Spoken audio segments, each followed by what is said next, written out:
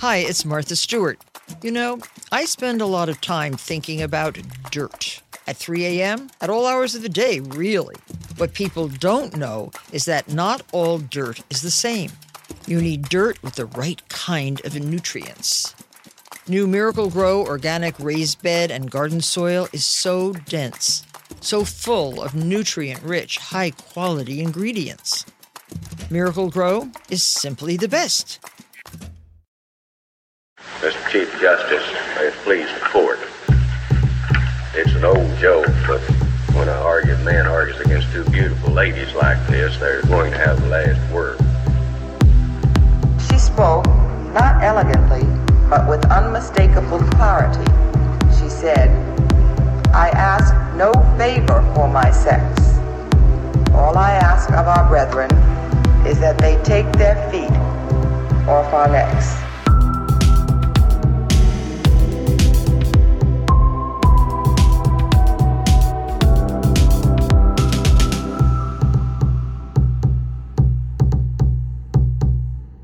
Welcome to Strict Scrutiny, a podcast about the Supreme Court and the legal culture that surrounds it. You have two co-hosts today. I'm Jamie Santos. And I'm Kate Shaw.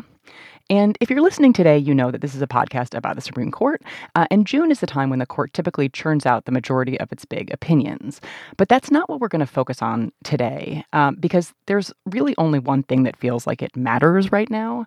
And that, of course, are the protests across the country set in motion by the May 25th murder of George Floyd by Minneapolis police officer Derek Chauvin, and the broader reckoning with police violence against people of color and systemic racial injustice that Floyd's killing has set in motion. The reckoning has involved now over 2 weeks of protests across the country, with thousands and thousands of people in the streets in cities large and small, curfews in place in many cities. And despite the fact that the vast majority of these protests have been nonviolent, many have involved outrageous displays of force and use of force from the police and other officials in response. So we want to start the episode today by talking about some of the legal doctrines that shape the way that police officers interact with members of the public. And we can't cover everything, so we're going to put a few things to the side. We're not going to talk about the First Amendment too much today, even though we know that these protesters are engaged in extremely high value and constitutionally protected speech and assembly, and those things are clearly important here. We're also not going to spend a ton of time on the Fourth Amendment. There's a complex body of law that we'll talk about a little bit, and we might revisit in more depth in a later episode. But instead, we're going to talk about a few related doctrines that make it really, really hard to hold police officers accountable, even for egregious misconduct. And in particular, we're going to spend some time talking about the doctrine of qualified immunity, which I think is a phrase we've heard a lot more about in the last couple of weeks. So we're going to start out with that discussion, and then we're going to spend a little time on recent developments from the court, including a couple of the opinions that were released last Monday. Kate, do you want to kick us off? Sure. So as Jamie just said, we're going to start with a subset of the legal doctrines that have contributed to the lack of police accountability. And for this part of the episode, we are delighted to be joined by Fred Smith, who is an associate professor at Emory Law School in Atlanta. He's a former law clerk to Justice Sotomayor, among others, and a scholar of constitutional law and the federal courts. And most significant for purposes of our discussion today, he's someone who has written and thought quite a lot about the doctrine of qualified immunity. It's a complicated doctrine. Jamie and I are versed in it, but not experts, and Fred really is an expert. So Fred, welcome to Strict Scrutiny. Thank you so much for taking some time with us today. Absolutely delighted to be here. You've written a lot on qualified immunity, and I know you filed amicus briefs in the Supreme Court in qualified immunity cases. Let's maybe start with the basics. Tell us what qualified immunity is and where it comes from. I assume there's a U.S. Code citation or a specific constitutional provision that you'll be able to point us to so we can look it up as we go along. All right. So on that last point, as you, I'm sure, are aware, there is no such statute, and there is no such constitutional provision. And in fact, if one were simply to read the most relevant statute, which is Section 1983, that's 42 U.S.C. Section 1983, it begins with the language "every person," referring to individuals who violate federal rights and are acting under the color of state law, and announcing a rule of liability for individuals who meet that description. Nonetheless, the Supreme Court has read into the Section 1983, as well as other lawsuits against state officials and federal officials. A rule that we're going to look to whether or not the government official is violating clearly established law that a reasonable person would have known at the time of the violation. So anytime a plaintiff wants to sue a government official who's acting under the color of state or federal law for violating a federal right, if they're seeking money damages and they're suing that officer or that employee in their individual capacity, then they need to demonstrate that that officer was violating clearly established law that a reasonable person would have known at the time of the violation. In terms of where this comes from, that particular rule was announced in the early 1980s in a case called Harlow versus Fitzgerald. Before that, the court in the 1970s wrestled with a doctrine that was rooted more in the good faith of the officer, so it was kind of a subjective standard.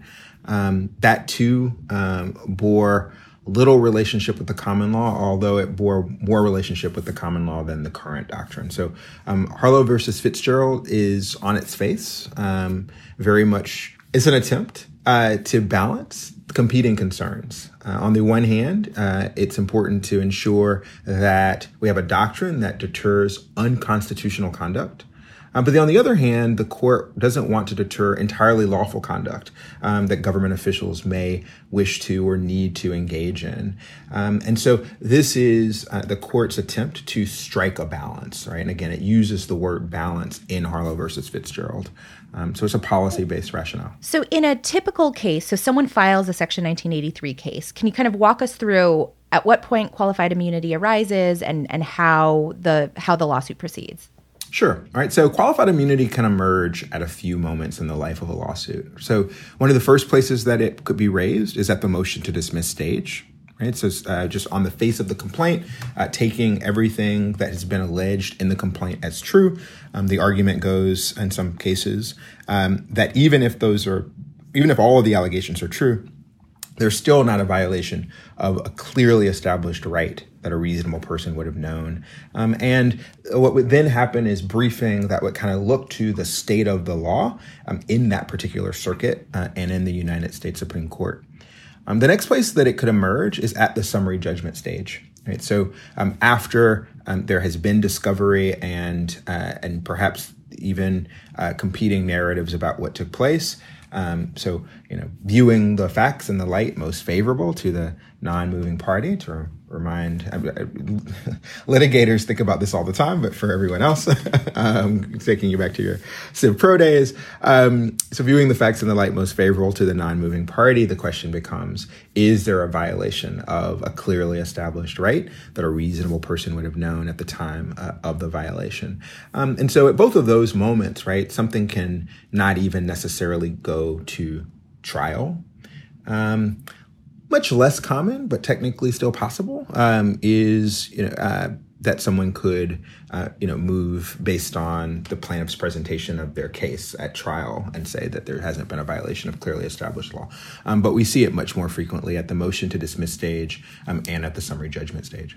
Procedurally, one thing I just wanted to note was that unlike in most circumstances, if a motion to dismiss in a normal civil case is denied or a motion for summary judgment is denied, the defendant's motion is denied, usually you wouldn't get to appeal that until the whole case goes on. But in the qualified immunity context, there's this kind of special magical right to an immediate appeal for officers who are denied qualified immunity early on in litigation, which I think is something that sets this doctrine apart from really everything else. Sure. Right. So the idea here is that typically, as you note, there's a final judgment rule under 28 USC 1291. You can only appeal when there is a final decision, typically a final decision on the merits, but something that has terminated all of the litigation such that there's nothing left to review. However, under a handful of circumstances, the court has said, well, here the very reason for having such a rule in the first place would be lost if there weren't an immediate appeal. So in this case, for example, with qualified immunity, the idea goes, the whole point is to keep government officials from having to undergo a trial, because that in and of itself can be a deterrent to engaging in entirely lawful conduct. And so the idea goes that interest is entirely lost if something goes to trial that should not have gone to trial. And so as a result, as you note, people can immediately appeal a denial of summary judgment at the motion to dismiss stage or at the summary judgment stage. Okay, so maybe let's pause for a second and just sort of summarize where we are. So you have this big, important federal statute, Section 1983, right? This is a Reconstruction era statute. As you said at the outset, the language of the statute is incredibly broad, right? Every person who acts under color of law, deprives a person of the rights, privileges, or immunities secured by the Constitution or laws shall be liable, right? Like, it seems pretty categorical. But as you said, in the 1980s, the Supreme Court basically, through this kind of common law process, created this incredibly powerful defense that can be raised by state officials. And as Jamie just pointed out, not only do you have access to this sort of atextual, very powerful defense, you also get to, take a couple of bites at the apple, right? If you're unsuccessful in winning on a qualified immunity argument in the district court, you don't even have to wait for the litigation to run its course. You can, much of the time, right, immediately get appellate review, which is quite unusual, right, in the federal system. Okay, so that I think both doctrinally and procedurally is really helpful. So let's talk a little bit, just to make it concrete, about the kinds of violations of rights that have been found, nevertheless, to be shielded by qualified immunity. So there are a ton of cases out there, some of them with just wildly egregious facts. So I wonder if, having briefed some of these cases and written about them, you might pick out a couple just to kind of talk our listeners through. A few examples. There's a case called Mullenix from 2015, and this was a case that involved a high-speed chase. And during the course of the chase, the police department made a determination that the best thing to do would be to put spikes on the highway in order to stop the vehicle. One of the officers decided that he wanted to, from a bridge, that when he saw the car coming, even before it hit the spikes, that he wanted to shoot into the vehicle. His boss told him to stand down because they had another mechanism to stop the vehicle that did not involve deadly force. And he did it anyway, and then reportedly said, how about that for proactive, referring to a moment in which his boss had apparently told him to be more proactive. And the Supreme Court concluded in a summary reversal that the officer was entitled to qualified immunity, that this wasn't a violation of a clearly established right that a reasonable person would have known at the time of the violation. They didn't answer the underlying constitutional question of whether or not it violated the Fourth Amendment, but they concluded that it wasn't a violation of clearly established law. There's also cases that I think a lot of people are familiar with, but we don't think about them as qualified immunity cases. But if you think about the case of Safford versus United School District in 2009, this was the case where a middle school age student, a young girl, was strip searched because she reportedly had ibuprofen on her at school. We all remember, or many of us remember, that the Supreme Court said that that was a violation of the Fourth Amendment. Many of us remember Justice Ginsburg's moment in which she called her colleagues to task for not taking seriously the depth of this violation. What many of us perhaps don't remember is that that was not a violation of clearly established law, that a reasonable person would have known at the time of the violation. Right now, the court has a number of cases where it's deciding whether or not to grant and perhaps review this doctrine of qualified immunity. A case where a number of scholars, including myself, filed a brief was West versus Winfield, which is a case where officers had consent to enter a home by one of the occupants. So the occupant actually gave an officer the key to the home. And the officers decided that instead what they wanted to do, concerning that perhaps the person inside had a BB gun, is that the best thing to do instead was to shoot holes into the home and to place tear gas to spread throughout the home. It turned out that the person they were looking for wasn't even there. And the plaintiff who lived there, she and her children couldn't live in the home for 2 months. And the Ninth Circuit actually said qualified immunity. And, in that case, right, it's not a split second decision. Right. Wait, to pause for 1 sec. So the Ninth Circuit found that the officers in that case did still enjoy qualified immunity, that even that conduct didn't violate clearly established law of which a reasonable officer would be aware, just to drive that home. Wow. That's correct. So they noted that there were other cases in the Ninth Circuit where there was unnecessary damage in a home. But they distinguished it because in some of those other cases, officers acknowledged that part of why they engaged in some of the damage was, one word that's in the opinion is that one of the officers in one of the earlier cases said that they thought it was cool, quote unquote. And so they distinguished that case from this case because here the officers didn't say that they were doing it because it was cool, but rather they were doing it because they were concerned that the man had a BB gun. Oh my God. So that is just such a parody, but it illustrates, right, what just seems so farcical about a lot of the adjudication in this area, which is that it is often the case that if you are not able, right, as an injured party, if you're not able to point to another case that is functionally identical to your case, then a court is very likely to find that a reasonable officer would not have known that the conduct was unlawful. So it's like the fact that there was no utterance that matched the utterance in the earlier case just illustrates how insanely just what a ridiculously high threshold plaintiffs bringing these cases need to clear, but also just the bizarre and backward-looking and also really judge-focused nature of this area of law, right? If a specific judge, in your jurisdiction has not found, virtually identical conduct a violation of law, essentially anything goes. And there's just an infinite variety of misconduct, right, in which officers can engage. And so it's almost never the case you're going to find an identical set of facts, right? Yeah. So, it's interesting. There's a couple of strands in the doctrine. Some of the case law does emphasize this kind of factual comparison of the sort that we see in West versus Winfield.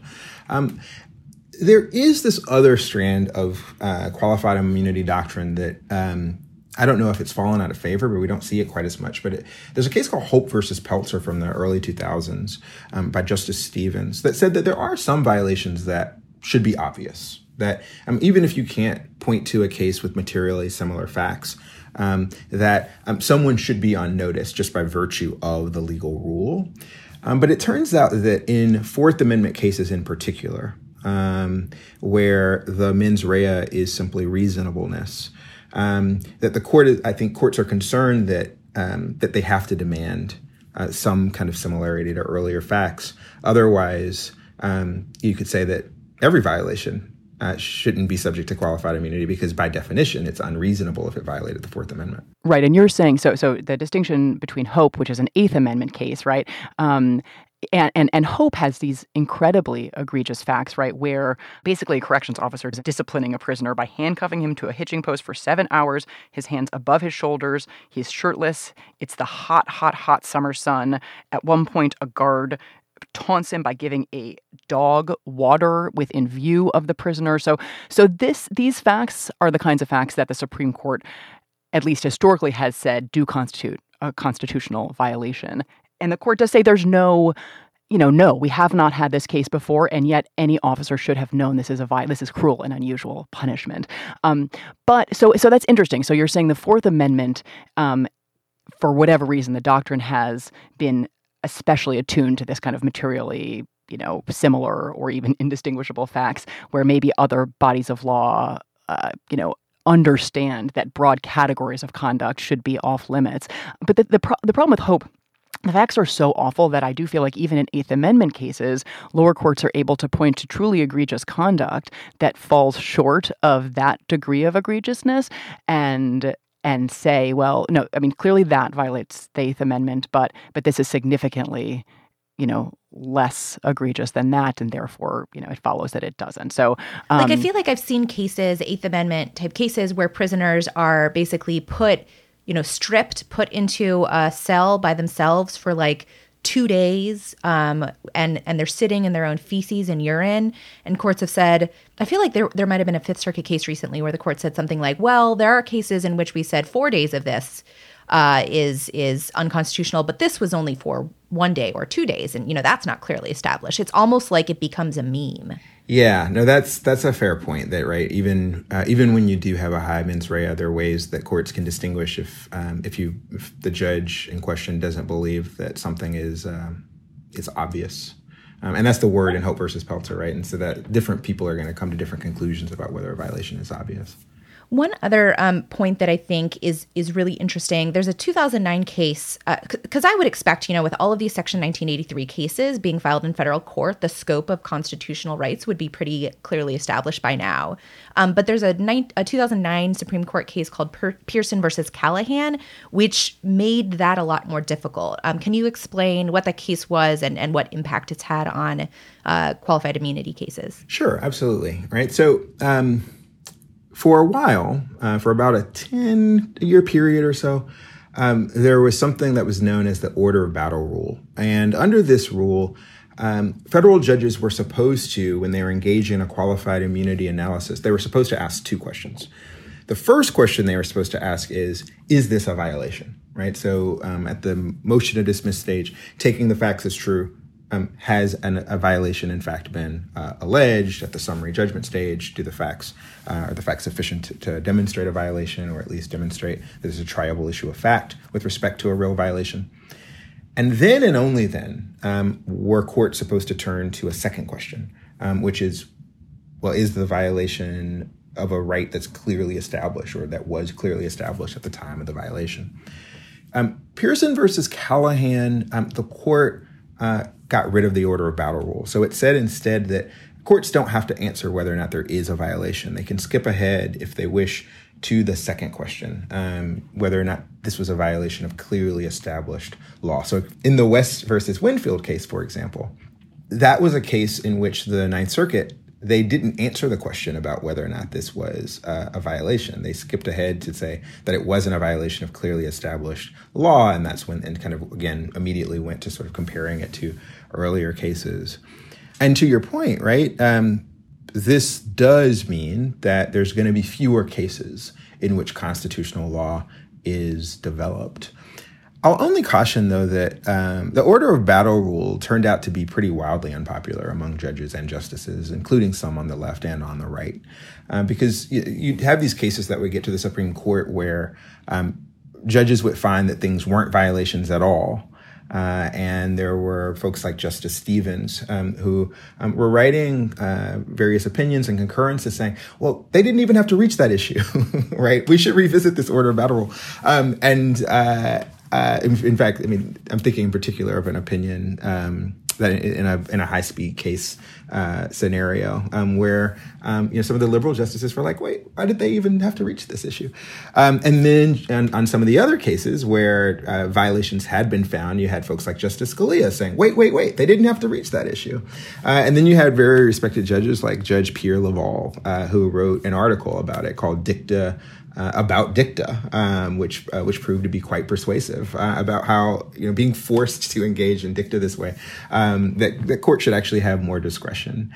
And so Pierce, so by the time you get to Pearson versus Callahan, on the Supreme Court at least, you have broad consensus across the board that it was time to abandon the Order of Battle Rule. But it does mean that there are going to be fewer moments to develop constitutional law, and that you can end up in this very circular space sometimes where if case after case, they simply say, not established, still not established. Oh, wow. Not established yet. Like if that's what these cases say time and again, and if that's all they say, then yeah, I mean, when are they going to get established, especially in the excessive force context? I mean, there's some areas of law where it's going to get developed, right? Including some areas of Fourth Amendment law that are going to get developed by virtue of the traditional criminal justice process.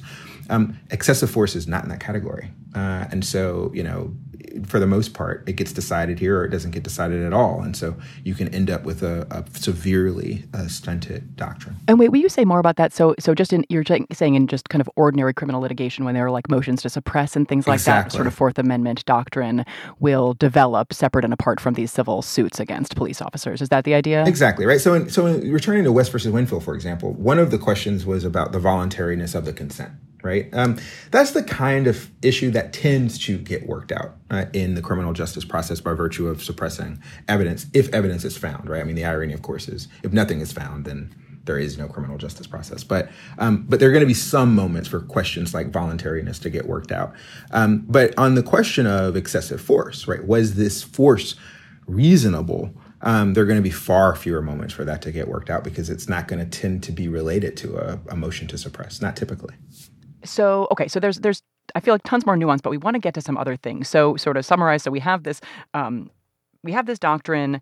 In practice, it's really, really difficult to sue. We're talking about police officers, as you said at the outset. This applies to government officials far beyond police officers, but that obviously is what we're most interested in today. And so you've alluded to this. There's the Ninth Circuit petition, and there are a number of other petitions that raise these questions of whether the entire foundation of qualified immunity should be reconsidered. So do you want to talk through a little bit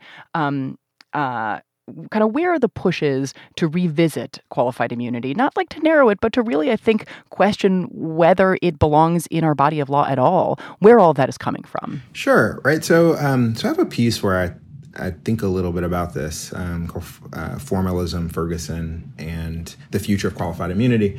It's a short piece, a symposium piece, but it really tries to get at precisely that question, because you have these two competing impulses that are creating a sort of interest convergence, right? So, toward the beginning of this discussion, right, we talked about how this is a made-up doctrine, right? Perhaps saying that in 1982, right, would not sound much like an indictment. To say this was created through the common law process, it's not in a statute. It could be like, okay, what's the big deal? But now, right, we have decades of precedents in many spaces, including in the field of federal jurisdiction, that are about text. There's not a lot of room for judges to kind of come up with their own approach in a way that's kind of entirely disconnected, entirely untethered from the text or even the history, frankly, of a provision. And so on that score, qualified immunity kind of stands out like a sore thumb. Then at the same time, and this is the Ferguson aspect of it,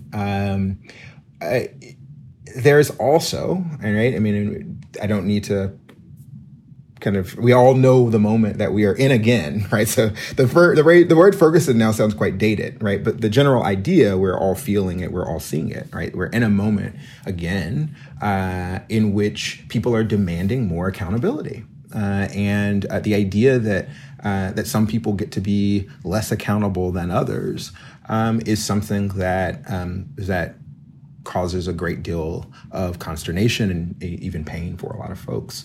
And so you have these two things coming together. And so, a lot of the briefing in these cases, they include people like, or organizations like the Cato Institute. And, one of the leading voices on the right here would be Will Bode, who wrote a piece in California Law Review. And then you have people like Joanna Schwartz, who have very thoughtfully question some of the empirical bases for qualified immunity as well.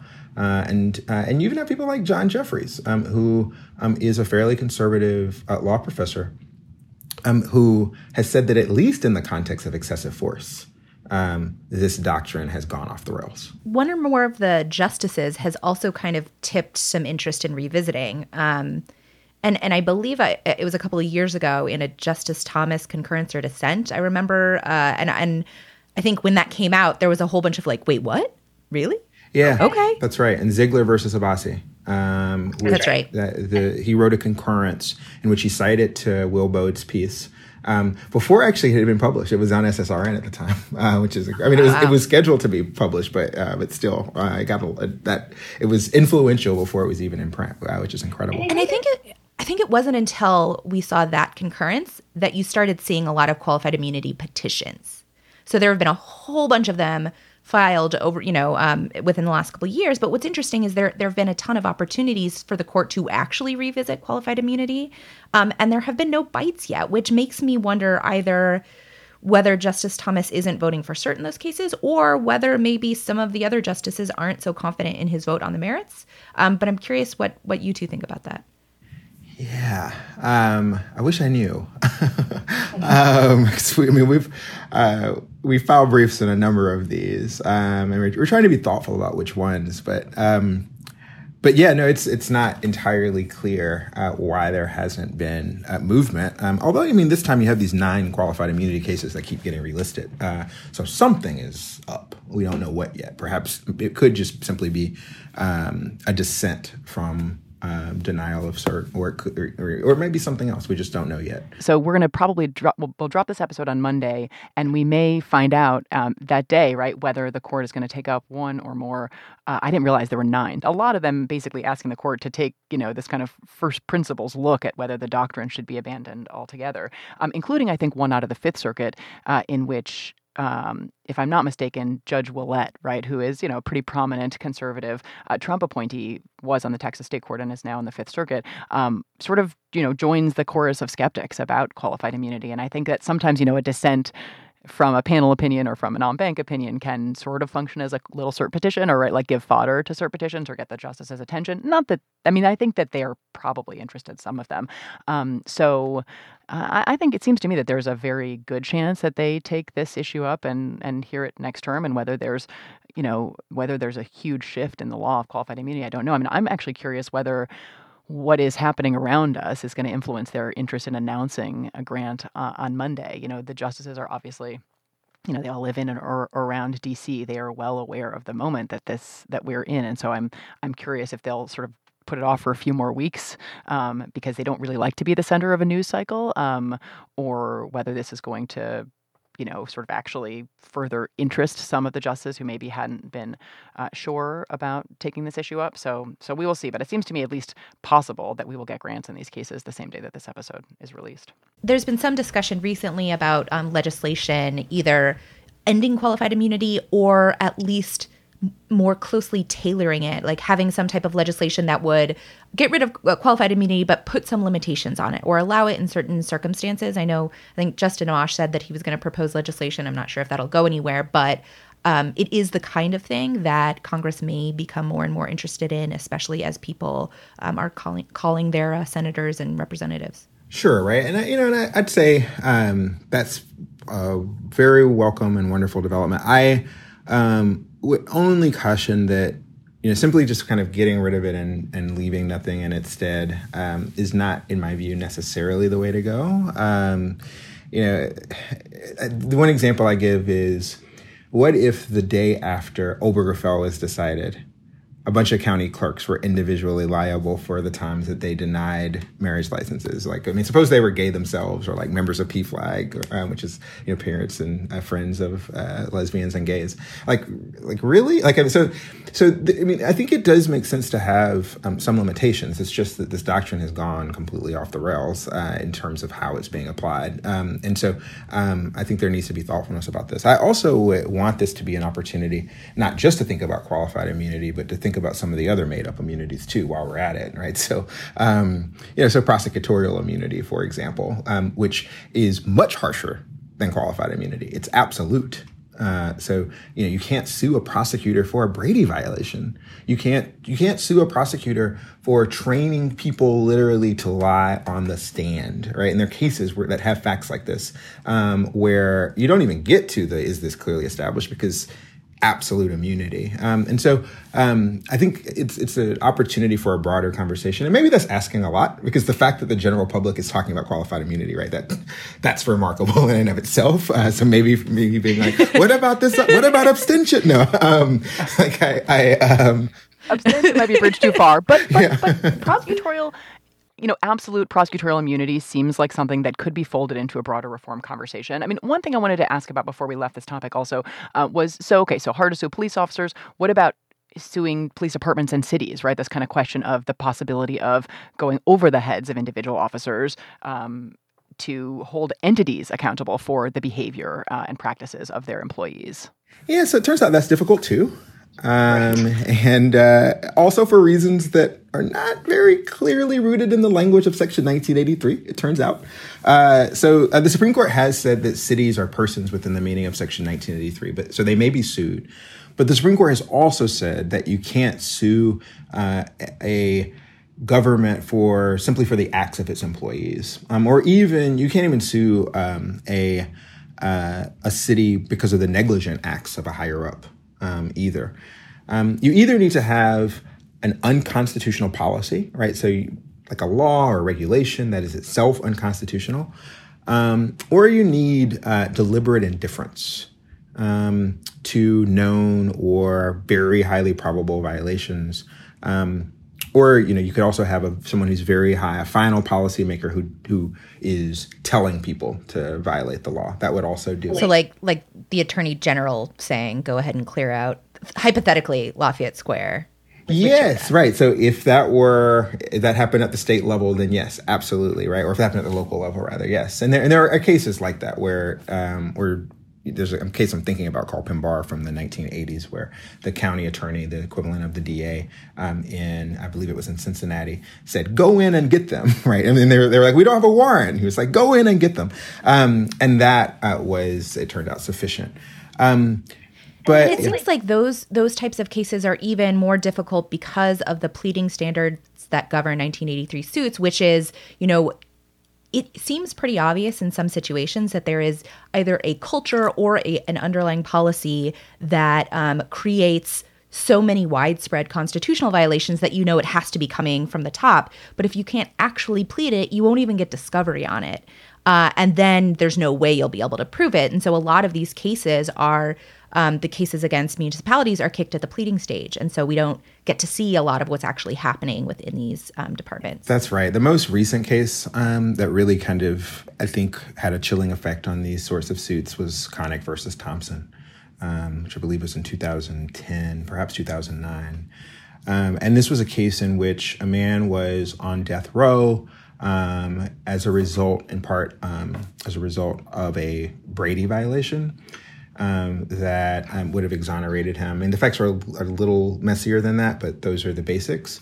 And when the Brady violation came to light, his conviction was overturned, but he had spent 14 years on death row. And the conviction was reversed. It was weeks before he was scheduled to be executed. And he sued, and he was able to point to 4 other, at least, Brady violations that should have put the district attorney on notice about that this was a big problem in the office. And he won, actually. He won at the trial court level. The Fifth Circuit, he ended up winning there too, en banc. And the United States Supreme Court, in an opinion by Justice Thomas, reversed 5-4 and said that these prior violations were not enough to put the DA on notice because there's a difference between the exonerating evidence in those cases. So he looked at the facts of those cases and said, there's a difference between blood evidence, for example, and other types of evidence. And so this shouldn't have necessarily put the DA on notice that he needed to train his officers train his prosecutors about Brady. And then Justice Thomas also said, also, by the way, students learn about Brady when they're in law school, and they learn about it again when they're studying for the bar, and they learn about it again during continuing legal education classes. And so that's another reason why the district attorney wasn't necessarily on notice that he needed to train the prosecutors about Brady. And so as a result, they reversed, and they said, it's important for this standard not to collapse into mere negligence. It needs to be a very high standard in order to protect, he invokes the word federalism. So it's, and so that's in some ways you might say it's the most egregious case, but it's also the most recent. And what then happened is a slew of Brady cases in the Fifth Circuit were then dismissed at the motion to dismiss stage. Part of me does wonder, in some respects, what's worse. So earlier we were talking about being able to appeal immediately versus not, and so much of my instinct, I want things to go to trial, and I want people to have their day in court. I want them to have their moment. But when I think about John Thompson, and I think about him having his moment, and I think about him having a jury find in his favor and give him an award of $14 million, $1 million for every year that he was on death row, and even win at the Court of Appeals level, and then have his United States Supreme Court with the words equal justice under law inscribed on the building be the one to say, no, not so fast, federalism. I don't know, I struggle with that in terms of when these cases should be decided. Yeah, having it taken away at such a late stage somehow it feels more painful than losing early on. I mean, obviously, ideal that it doesn't go down that way at all. But it's a great point about some of the cost of, delaying the pain if it's going to be, meted out at some point while the doctrine stands as it does. Shop the Sherwin-Williams 4-Day Super Sale and get 40% off paints and stains from June 7th through the 10th. With prices starting at $29.39, it's the perfect time to transform your space with color. Whether you're looking to revamp your bedroom, living room, or home office, we have you covered with bold hues, soothing neutrals, and everything in between. Shop the sale online or visit your neighborhood Sherwin-Williams store. Click the banner to learn more. Retail sales only. Some exclusions apply. See store for details. This podcast is brought to you by eHarmony, the dating app to find someone you can be yourself with. What makes eHarmony so special? You. No, really. The profiles and conversations are different on eHarmony, and that's what makes it great. eHarmony's compatibility quiz brings out everyone's personality on their profile and highlights similarities on your discovery page, so it's even easier to start a conversation that actually goes somewhere. So what are you waiting for? Get who gets you on eHarmony. Sign up today. The living room is where you make life's most beautiful memories. But your sofa shouldn't be the one remembering them. The new life-resistant, high-performance furniture collection from Ashley is designed to withstand all the spills, slip-ups, and muddy paws that come with the best parts of life. Ashley high-performance sofas and recliners are soft, on-trend, and easy to clean. Shop the high-performance furniture in-store or online at ashley.com. Ashley, for the love of home. They say plants like music. Yeah, no, like really, they respond to the vibrations of it, which means that this playlist you're listening to, the plants are too. You know what else plants like? Organic soil from Miracle-Gro. It's made with all the best stuff like wood fiber and compost. Plus, it's OMRI certified organic, which officially means it's made with superior ingredients. And when you give your plants the stuff that makes them happy, they won't judge you on your iffy playlist. Hear that, plants? So go ahead and give them Miracle-Gro. So we've obviously been talking about law quite a bit, and I think that we should probably pause to say that when it comes to police abuse and misconduct, law alone cannot be the solution, right? That is really clear. But reform of legal doctrine seems, if not sufficient, I think probably necessary to the kind of path forward. So I don't want our conversation to be mistaken as, reflecting a belief that law will solve everything or even most things. But I do think that it is an important part of the picture. And so I'm glad we spent some time breaking down one really important dimension of the law that surrounds, policing and, democracy. Thank you so much, Fred, for being here. For our listeners, make sure to check out Fred's work on qualified immunity. I think we can probably link to it in the show notes, or we will tweet it out on the Twitter sphere. Other great people that you've already mentioned in this episode to check out include Joanna Schwartz at UCLA, who's done really great work on qualified immunity, and our co-host Leah Lippman, who has a 2018 article on qualified immunity and the constellation of doctrines that are related to it. Let's just maybe call out a handful of other law professors who are writing really important work about criminal justice, policing, race, democracy. And the list is long, so we're just going to call it a subset. But James Foreman, Monica Bell, Isa Kohler-Hausman, Elizabeth Hinton, who are all at Yale, Kate Levine and Alex Reinert, who are colleagues of mine at Cardozo, Paul Butler and Allegra McLeod at Georgetown, Amna Akbar at Ohio State, John Rappaport at Chicago. Everybody working on kind of different dimensions of these questions, but all really important work. And I'm sure that we have missed others. So we're going to keep updating this list because we're going to keep revisiting this and related topics. And before we leave the topic, we kind of just wanted to pause for yet another minute and to call out a list of organizations that you might consider donating to. Those include 8 Can't Wait. The URL there is the number 8can'twait.org, which is a project of Campaign Zero. They have put together these 8 data-driven policies that can reduce police violence by more than 70% if all implemented. Cities like New York have already implemented some, but not all of them. So that, I think, is a good place to direct your donations. Any community bail fund, the Minnesota Freedom Fund, the Detroit Justice Center, the Brooklyn Community Bail Fund, the Chicago Community Bond Fund. We also got some recommendations from listeners. There's the Black Women's Blueprint, which was recommended by Tizira Abe, the organization Assata's Daughters, the Black Visions Collective, and there are more. But that is a good start to organizations working on related issues that you might consider donating to if you can. So, Fred, thank you again so much for joining us, and we'd love to have you back sometime on the show. Sure, anytime. This is a pleasure. Great. All right, take care. So the next items we want to talk about involve things coming out of the court recently. So last week, the court rejected a challenge to California's lockdown order as applicable to places of worship, and it was a 5-4 decision. The case involved the South Bay United Pentecostal Church's attempt to enjoin California Governor Newsom's stay-at-home order as applied to its church services. So the order limited attendance at places of worship to 25% of building capacity or a maximum of 100 attendees. And there was no opinion for the court. There was just a denial. But the Chief Justice wrote a concurrence explaining the denial. And it was interesting that it wasn't joined by any of the other justices who voted for denying the request.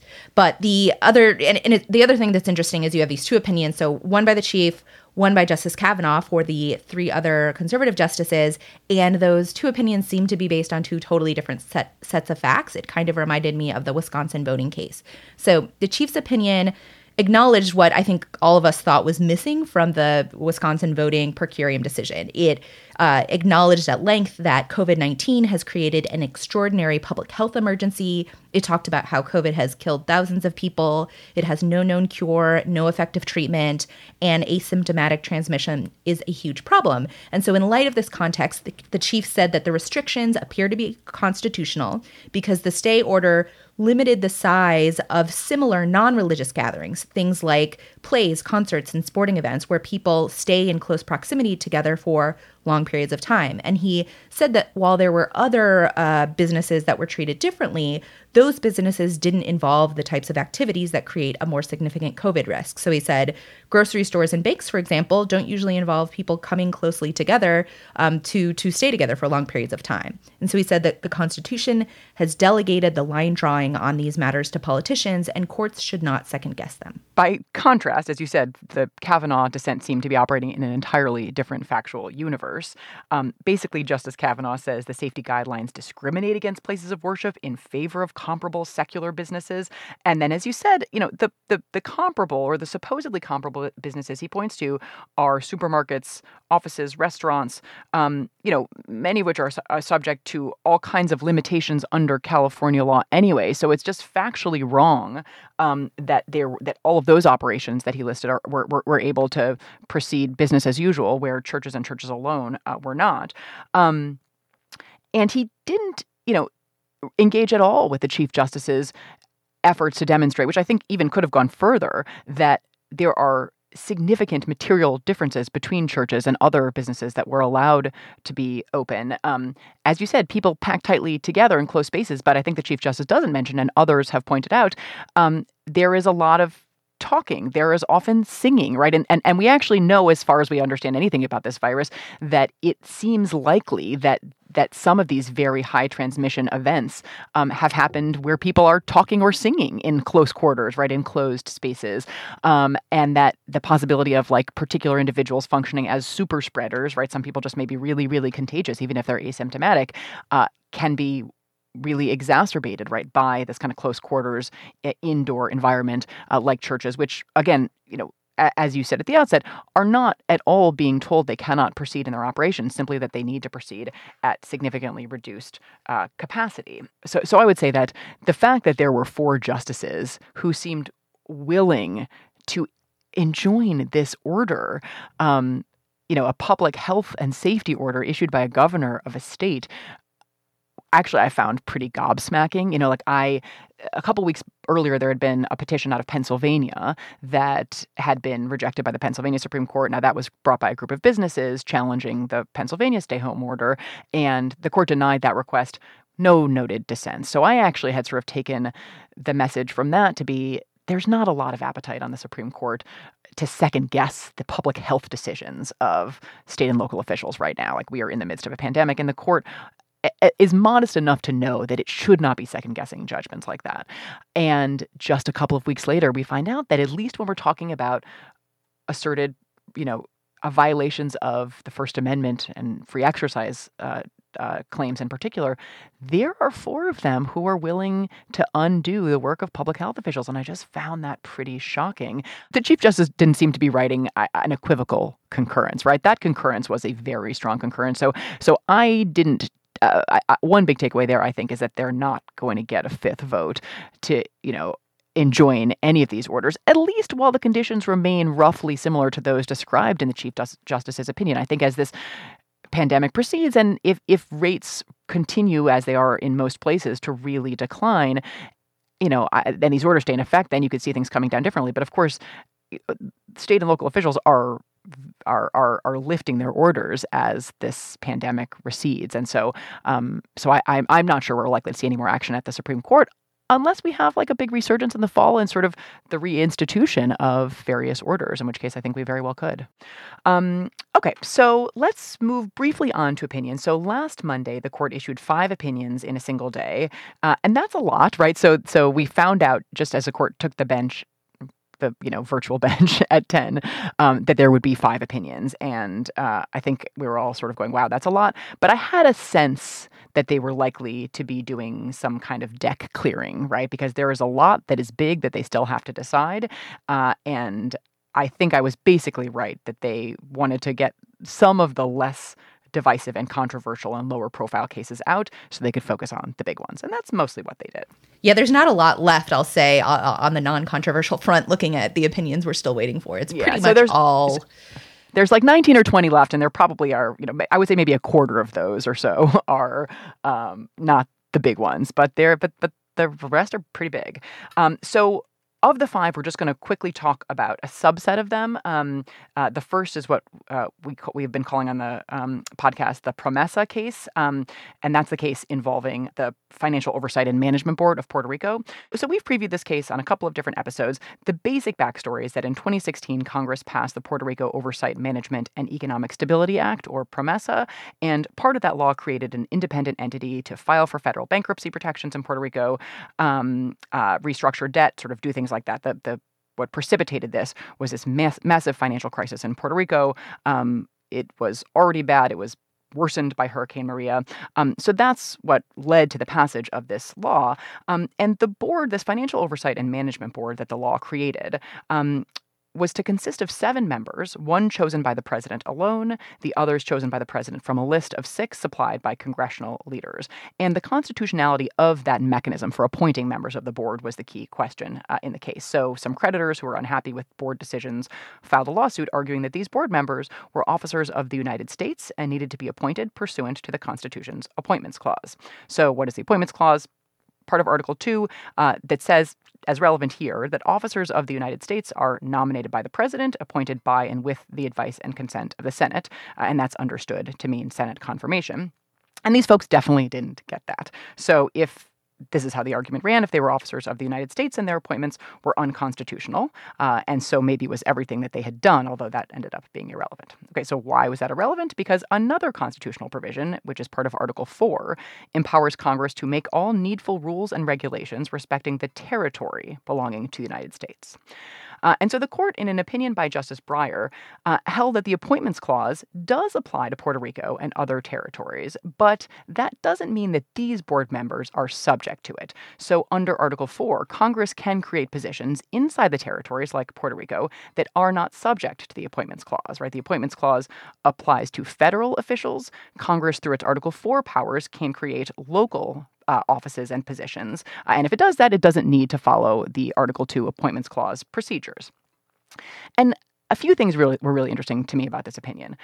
One is that the kind of explanation that the court gave turned largely not on the Supreme Court's own precedents, but on political branch practice, right? Basically said, here's what Congress has done with respect to the territories, actually stretching all the way back to Congress's treatment of the first Congress's treatment of the Northwest Territories. And what it has done is it has created offices with local duties and functions, and it has often done so without using the Appointments Clause. And so that is part of what the law is, right? Like, I always really appreciate it when the court acknowledges that law is made by entities that are not it, right? That the political branches get to make law too.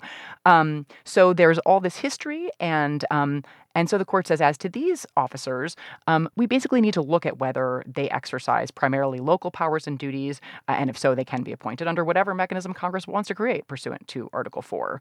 And here, a combination of the PROMESA statute itself and the particular responsibilities that Congress gave to these officials basically means that, yes, they are local, and so the process that Congress created for their appointment was perfectly constitutional. Yeah, one of the interesting things about the argument was that it seemed like both the parties really pretty much agreed on what the test was for the most part, and that it was going to turn on whether the duties that were exercised were local or federal, and it's just they really disagreed on how to characterize those duties. And there didn't really seem to be any disagreement among the justices on that question. The one other thing to flag was the question of the insular cases, right? So some of the challengers to the board had basically, and in particular, a group very ably represented by Jessica Mendez-Kohlberg, had asked the court to take this opportunity to overrule the insular cases, a cluster of cases from the beginning of the 20th century, basically holding that constitutional rights provisions don't apply with full force in the territories. Some of those cases are about Puerto Rico specifically. Some use vile language and reasoning about alien races. I think it's pretty clear they need to be consigned to the dustbin of history, but the court didn't see any occasion to revisit them here. The only thing I'll say about the Sotomayor concurrence, which is pretty interesting, it's a concurrence that reads actually more like a dissent. And I mean, I think she's not totally sure that these officials are exempt from the Appointments Clause. Finds herself troubled by the fact that they end up in this kind of twilight zone of accountability. So they're neither selected by Puerto Rico nor subject to the Appointments Clause, right, which, divides responsibility among the president and the Senate. And so I think that she thinks a wholesale rethinking of Puerto Rico's status under the Constitution, particularly in light of Puerto Rico's most recent Constitution, is in order, but says that as those issues aren't really presented here, she's going along with the majority. But it's one of those dissentee concurrences. Yeah, I mean, she makes a very good point that it's quite counterintuitive to suggest these people are exercising purely local functions when the local folks have been completely excised from the process. The governor, nobody really no one local has much influence over what's happening. It's really being imposed upon them. So I found the concurrence very interesting as well. I also wonder, Kate, what do you think happened here? It took 8 months for this opinion, 6 months, 7 months for this opinion to come out, for a unanimous opinion to come out. There had to be some rearranging the deck chairs. There's no way that it started out unanimous and ended unanimous and just took that long to write the opinion. I mean, so do you have a theory of what changed along the way? I mean, I agree it's odd, but the Sotomayor dissent is long, so I'm sure it took her some time to prepare it. But yeah, it's a medium length, not particularly long, unanimous majority opinion. The Thomas concurrence is quite short, so I don't have a good theory. I kind of wonder whether she originally was a dissent. She had a couple other people on board, and then maybe Justice Breyer changed some of the language in the majority to get some other folks on board, and she kind of diluted hers a little bit. But I don't know. It's very interesting. But I feel like something maybe in 50 years, I'm going to go back and look at these notes and once they're released and find out what happened. The other thing to note about this is, that was an October case. This means there are only 2 October cases left, the 2 Title VII cases. And there are 3 justices who have not written an October opinion. That's the Chief Justice, Justice Ginsburg, and Justice Kavanaugh, though I suspect that Justice Kavanaugh probably was assigned Malvo, which then ended up being dismissed. So that's just something to note. The other case we wanted to briefly highlight, the other opinion, is Thole versus U.S. Bank. That case involves the intersection of ERISA, which is the statute that governs retirement plans, and constitutional standing, which is the principle that to sue someone in federal court, you have to be personally and concretely affected by their alleged misconduct. We covered this case at the live show. Basically, the plaintiffs in the case alleged that the fiduciaries of U.S. Bank's pension plan improperly invested the pension plan's assets, and then when the recession hit, lost hundreds of millions of dollars and became underfunded, which means it didn't have enough assets to pay all of the pension benefits that were promised. So the plaintiffs sued, but then after they sued, the employer made contributions to the plan and brought it back to overfunded status. And that's something that's required under federal law. When you have a pension plan and it's underfunded, the employer is basically on the hook to then add money to the pension plan to make sure that the employees can get the benefits they're promised. So that this means that the beneficiaries were not at risk of actually not getting their pensions. And so the question was whether there is standing to sue pension plan fiduciaries who allegedly violated their fiduciary duties under ERISA when there's no apparent risk of monetary injury. So whether the plaintiffs win or lose, they won't get $1 more in pension benefits. And we talked in pretty great depth before about what everyone had argued, that the basic gist, the plaintiffs said at the common law of trust, which preceded ERISA, and ERISA was based on the common law of trust, beneficiaries can sue when there's improper management of a trust, whether or not they've been injured yet. I should say the defendants very hotly disputed this characterization of trust law, but they also argued a very practical point, which is when you have a pension plan, the only people you can expect to sue when fiduciaries are acting improperly is the plan beneficiaries. And so if they can't sue, no one's going to sue, and fiduciaries will just be able to ignore their statutory obligations without any recourse. There were some potential compromise options available to the justices. And to be honest, I thought that's what would happen, that the court would say, if there are ongoing fiduciary breaches, you can sue for injunctive relief, but you can't sue for damages when there's no risk of loss. But that's not what the court did. Instead, in an 8-page opinion authored by Justice Kavanaugh and joined by the 4 other conservative justices, the court held that participants in a defined benefit plan have no standing to challenge fiduciary misbehavior if the outcome of the lawsuit won't affect their future pension benefits. I will say Justice, I think Leah said before that this was her Fed court's exam a couple years ago, and she has said that she would give Justice Kavanaugh, I think, either a B- or a B+, because it was a very short opinion. I will say this is an enormously complicated case. Standing doctrine is enormously complicated. ERISA is incredibly complicated. There's a lot of, 18th century, 19th century English common law that was fleshed out in the briefs. And he really didn't go to any of that. And so he just kind of rejected the idea based on kind of core principles of standing that someone can get into court if there's no risk of concrete risk of harm in the future, irrespective of the context. And he also said, don't worry about the fact that plan participants can't sue. First of all, that's not just saying no one will be able to sue isn't enough reason to find standing. And second of all, there's lots of other mechanisms, including the DOL, that can regulate fiduciary behavior. Justice Sotomayor wrote a dissent that basically said this majority opinion is overly simplistic. It doesn't analyze any of the issues the parties fleshed out, and it misapplies the court's ERISA jurisprudence. And so, I think I agree with the outcome of the majority of the opinion, and I know that Lee and I disagree on this. I think standing is a judicially created doctrine, but while it exists, I don't think it's inconsistent to say that people actually have to be harmed concretely before you have to get into court. At the same time, I think that Justice Kavanaugh's opinion seems like it's kind of a justice who has not really ever had to deal with ERISA, and so I think it is a bit overly simplistic, and I have been on the losing end of Supreme Court opinions that don't really engage at all with the substance of the arguments. And it's enormously frustrating because you spend hundreds, if not thousands of hours, looking at all of this case law and looking at all of these precedents and trying to give the court every tool it needs to address the arguments. And when you get a really short opinion back that just ignores most of those arguments, it's very frustrating.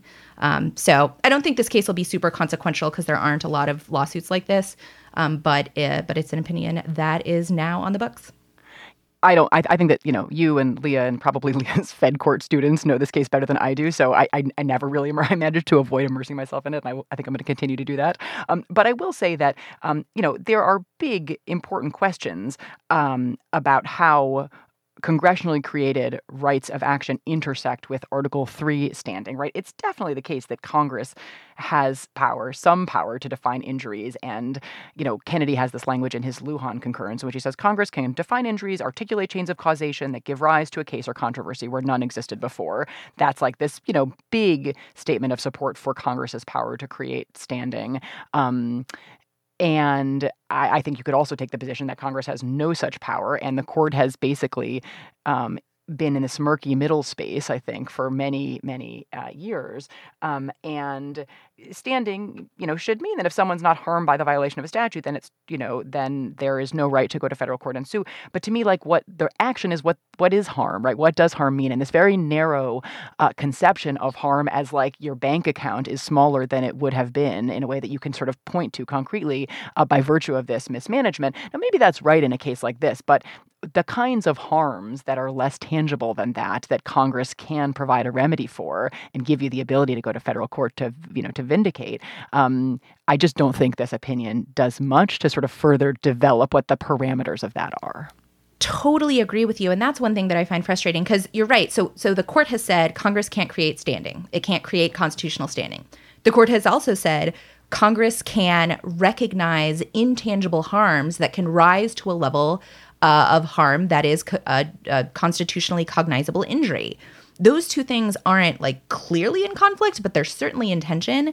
And this opinion does nothing to really flesh that out. The other thing the court has said is that even if at common law you would have had standing, and that doesn't mean that you magically will under a statute, but the court has also said we're going to look at historical bases for when you could get into court, and that can inform our constitutional analysis. And I really don't understand how those two things can coexist. And it can't just be common law. Like, the statute that I always think about on this topic is the Freedom of Information Act, right? FOIA. So there's a federal statute that says you get a right to a document, and if you don't, the agency doesn't give you your document, you get to go to federal court and sue for it. And there's just no common law analog. And maybe it is the case that a particularly like a robust view of sort of or a very narrow view of Congress's power to identify harms and create a cause of action to address those harms would mean that the Freedom of Information Act and the federal right of action that it creates is unconstitutional. And that, to me, just can't be right. But I do think but I'm not sure the court has ever decided a case that answers the question of why it is permissible for Congress to create that statutory right. Totally. And I do think that practical concerns might have heavily influenced the court's opinion here. In this situation, not only there are a whole bunch of safeguards that protect pension beneficiaries, including the fact that employers have to kick in money if the plan gets underfunded. There is the Pension Benefit Guarantee Corporation is basically insurance for pension plan benefits. So there's all these things that really act to protect employees. And I suspect that influenced the analysis, even if it didn't enter that much into the actual opinion itself. We're just going to briefly mention the lineups on the other three opinions that came out. Two of them had the exact same lineup. So Nasrallah versus Barr, which was about the reviewability of factual findings for claims involving the Convention Against Torture. It's an immigration statute, or it's a form of immigration relief. That case was a Justice Kavanaugh decision joined by the Chief, Justice Gorsuch, and the four more liberal justices, and Justice Alito and Justice Thomas dissented. And then Bannister versus Davis had the exact same lineup, but with Justice Kagan authoring the majority, and again, Justice Alito and Justice Thomas dissenting. It was about Rule 59E motions in the habeas context, and the court held that they are not second and successive habeas petitions. I should note a shout out to my colleagues, including friend of the show, Andrew Kim, who worked on that case. Congratulations to them. The last case is the GE Energy Power Conversion case, which was about international arbitration, a unanimous opinion by Justice Thomas. Okay, so that's all we have time for this week. It is going to be a big month for the Supreme Court. Lots of opinions, probably a couple of days a week. So we will have both our regularly scheduled content, maybe some short day of recaps. I think we will also do more special content like we did in the first half of the show. So please keep refreshing your feed for that. Thank you again to our special guest, Fred Smith, who was just so great. To our producer, Melody Rowell, to Eddie Cooper for our music, to all of you for listening, for sending suggestions and encouragement our way. You can support us by buying merch at our website, which is strictscrutinypodcast.com. You can support our Glow campaign, which is glow.fm/strict scrutiny. Thanks so much, everyone. We'll see you next time.